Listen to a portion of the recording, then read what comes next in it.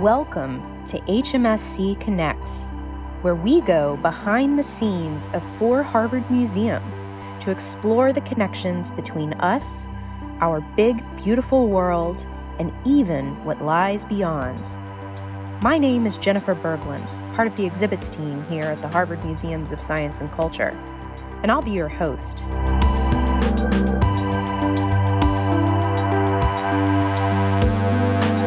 Today, I'm speaking with Diana Munn, the Director of Public Programs at the Harvard Museums of Science and Culture.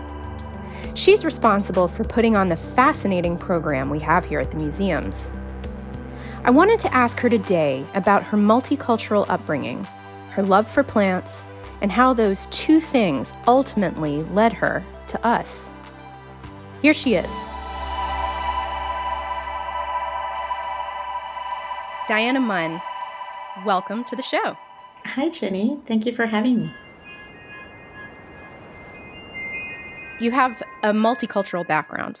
You grew up in different parts of Mexico and in the U.S.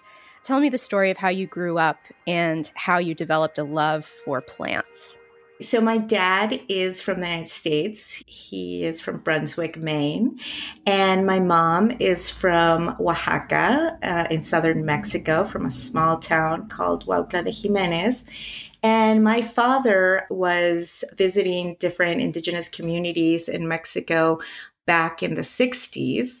And he made his way to my mom's hometown, met her. They got married.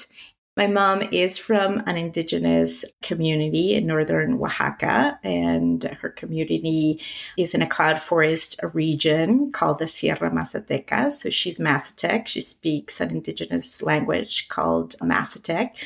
So growing up, I was able to experience indigenous community life in rural Mexico.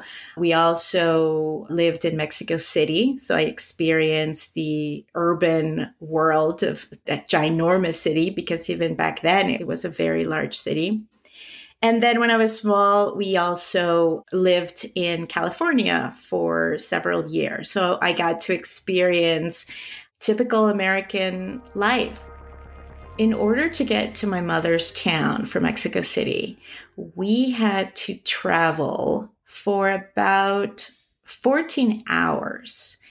And half of the path was not paved because her town is in a very mountainous area. So back then it was really, really difficult and time consuming to get there. Plus, it's in an area that has a lot of precipitation. So we would go in the summer and it rained a lot. So the roads were very, very muddy. And sometimes the bus or the car would get, stuck in the mud. In that process of traveling over there, something that I remember was just seeing the changes in the landscape. So as we moved from the lowlands, of the valley, we would go up the mountains, and all of a sudden there was this beautiful transition into a very rich cloud forest. Little did I know back then that this area of Mexico has some of the most diverse cloud forests in Mexico with, high numbers of species. So when I was in college and I was trying to figure out what I wanted to do with my life, I knew that I loved plants. So I just happened to take a class on plant systematics, and I realized that that's what I wanted to do. And then I made the connection between that and the plant diversity in my mom's hometown. So my botanical work was very focused on understanding the plant diversity of cloud forest in her community and adjacent communities. One of the most striking ones as you're moving into the highlands is when you start seeing oaks that are covered with a type of bromeliad called tillandsia. It's commonly known as Spanish moss, and it gets really cold. All of a sudden, there are these very large trees covered with epiphytes, plants that grow on other plants. So we're talking about bromeliads and orchids and mosses. And it's a very rich environment. So for me, that was one of the striking things. I knew that when we got to that point where I saw those oak trees, that we were entering this magical, mysterious world. And I think that stayed with me probably, unconsciously, because I didn't really understand that until I was an adult. But when I pursued my master's degree, I focused on doing a whole vegetation survey in the region. And I ended up with a collection of about 640 species. So wow, that that's amazing. That is probably not the full number of species found there, but it's amazing. I had to work with community leaders to access different sites because you just can't go anywhere and collect plants. You have to have the proper permits. So I had to work with community leaders. I also worked with individuals who were very knowledgeable about their local forest, because they were the ones who guided me into the forest. And I had wonderful experiences. And of course, my local family connections were really important for me to get approval to go into specific areas.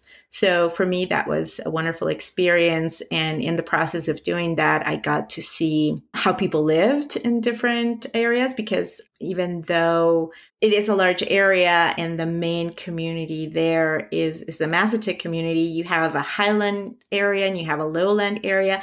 And there are differences in the ways people live, in the ways they speak their language. So part of the joy of going to these places was to learn about people's traditions and ways of life. I found a lot of joy in that, and I usually stayed with local families so that I had enough time to collect and process the specimens. Over time, I've thought a lot about how my heritage influences my work life, my museum practice. And one of the ways it does is that because I saw from an early age these different ways of living and thinking about the world, I became very curious about how different people are. And I've carried that curiosity throughout my life, throughout my career. I like to learn about people. I like to learn about their traditions, about their culture, about their food. So any opportunity I have to do that, I do. And in my museum practice, we have museums that are focused on cultural diversity and understanding other cultures. So I feel like my personal curiosity is very much aligned with the mission of some of our museums. What inspired you to make that switch from science to museums, museum education?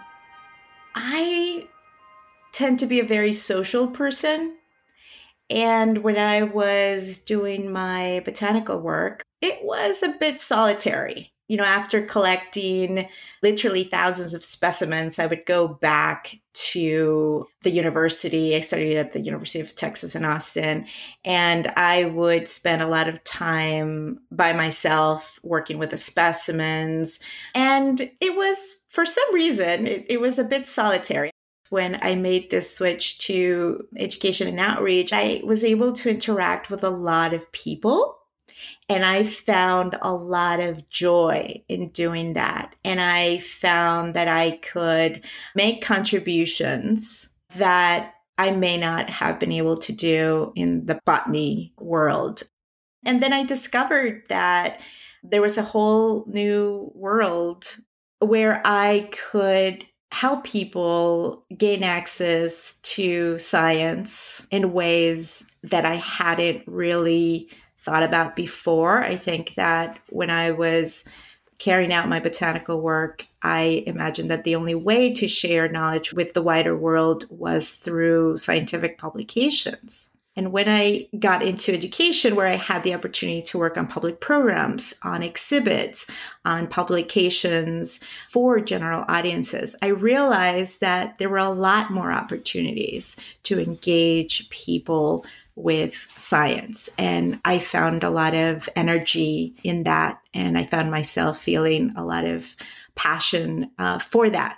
The good thing is that in that role, I could tap into my scientific background as well as my cultural background. So you've been closely involved in the implementation of the Day of the Dead celebration at the Peabody Museum. How does your cultural background influence your approach to sharing this holiday with our museum audiences? When I joined HMSC, I didn't know that one of the big programs I would have to be involved with was the celebration of the Dia de los Muertos, or Day of the Dead, or Todos Santos, as it is known in Mexico. And when I learned that I would be involved, I was super excited because this is a holiday that my family celebrates every year. And I grew up celebrating it. And it's a holiday that I really, really cherish and appreciate very much. So Day of the Dead is celebrated at the end of October and the beginning of November.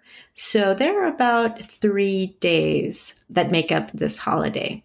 And from my perspective, the holiday is a mix of Christian and indigenous traditions. And the reason for the holiday is to celebrate and honor the lives of those who have departed. We create altars with their photos, with their favorite foods. We decorate them with candles and flowers. And depending on what region you're in Mexico, the approach to the altar making varies a lot and is usually informed by the environment where a given community is located. So we start preparing probably a week or two in advance, thinking about how are we going to set up the altar? Where is it going to be placed? What foods are we going to make? How are we going to decorate it? When are we going to go shopping for all the things that we want to place on it? There's a lot of preparation in advance. I mean, it's like it's a major project depending on your family's approach and also depending on how many people you have lost, actually. If you have lost a lot of people in your life, you're going to have a lot of photos on the altar. And you want to do something special for each person if possible. The 30th of October, the 1st and 2nd of November, this varies across communities in Mexico. But in many communities like mine, you go to the cemetery and you go at night. You take candles, you take flowers, you take water and scrubbing pads so you can actually clean up the tombs of your loved ones. And then you can light the candles and place flowers there. So this is what I remember growing up. It's a huge celebration, right? People who may live outside of the town would go back specifically to celebrate. And then, of course, all of the people in the town would go to the cemetery. And once you're there, you spend almost all night there. And so what do? We talk to one another, we connect, we share stories about our loved ones. We listen to music because our belief is that the souls of the people who have passed away are there with us on those days. And so we are hyper aware of the fact that they are present, and we want to make sure that they are happy while they are visiting. So we will not only prepare their favorite foods, but we will also play their favorite music. And sometimes there will be musicians at the cemetery who come and spend some time with you, who sing songs. And it's a very joyful occasion, but it's also bittersweet because anyone who has lost a loved one can imagine that remembering those people who were so important in our lives is not always easy. In the United States today, the Day of the Dead has taken on a whole new meaning. And I think that it's being embraced by people in the country because it does offer an opportunity to grieve in a way that gives you an opportunity to be joyful, to be thoughtful. So yes, that's what we would do. And then after going to the cemetery, you go back home. And as a kid, I remember that I always kept an eye on what was on the altar because sweets are usually part of the altar. So the kids were always sort of lurking around, wondering when the altar would come down and see what goodies we could get. At the Peabody, we have a very small space for altars, and we actually have 3 altars. We have a permanent altar and we have 2 temporary altars. And I am responsible for one of them, which is actually informed by students from a class that professors David Carrasco and Bill Fash teach. So the students are involved in creating artwork for the altar, and they are involved in developing the theme for the altar. So it's a wonderful collaboration. And again, we've been celebrating the Day of the Dead at the Peabody since 2003. So that is a very, very long time. Through programs like Day of the Dead, like the lectures that you put on at the museum, like Solstice, like all of these programs that you do at the museum, you kind of have a vision for what you want to accomplish through all of this programming. Can you talk about that a little bit? How is it that you see your role at the museum as the director of public programs? And what do you hope to inspire in others through it? One of the great things about the programming that I get to do for the museums is that our events are, for the most part, free and open to the public. This means that anyone can join our events. And that, for me, is very important because being able to give access to people, to all kinds of people of all different backgrounds, of all different ages, is personally important to me. We are working at Harvard University, which is for many an elite organization. And I think that some people may think that it's not a place for them. And what we try to do is offer a bridge between the university and the broader community. And that could be the community from Cambridge. It could be from the Boston metro area. It could be from Massachusetts. We have people from many different states who come to our programs. Ultimately, we are a window to the great scholarship and research that happens at Harvard and also at other universities and research centers. We want to give people access to this knowledge that they may not otherwise encounter in their daily lives. Programs are about making content accessible, relevant, and giving them this opportunity not only to learn new things, but also become curious to learn more. I think that many of our program participants self-describe as lifelong learners, but there are a lot of other people who just happen to come across one of our events and they realize that we have a lot to offer. Right now, we are trying to identify ways in which we can diversify our audiences. There are people who are well aware of what we have to offer, but there are a lot of people who don't know about us. So internally, we are being a lot more intentional about what content we are presenting, how are we promoting it, what communities are we reaching? We ask ourselves, are we really reaching diverse communities? Are they engaging with us? How could we change our approach to public programming to ensure that we are reaching as many people as possible?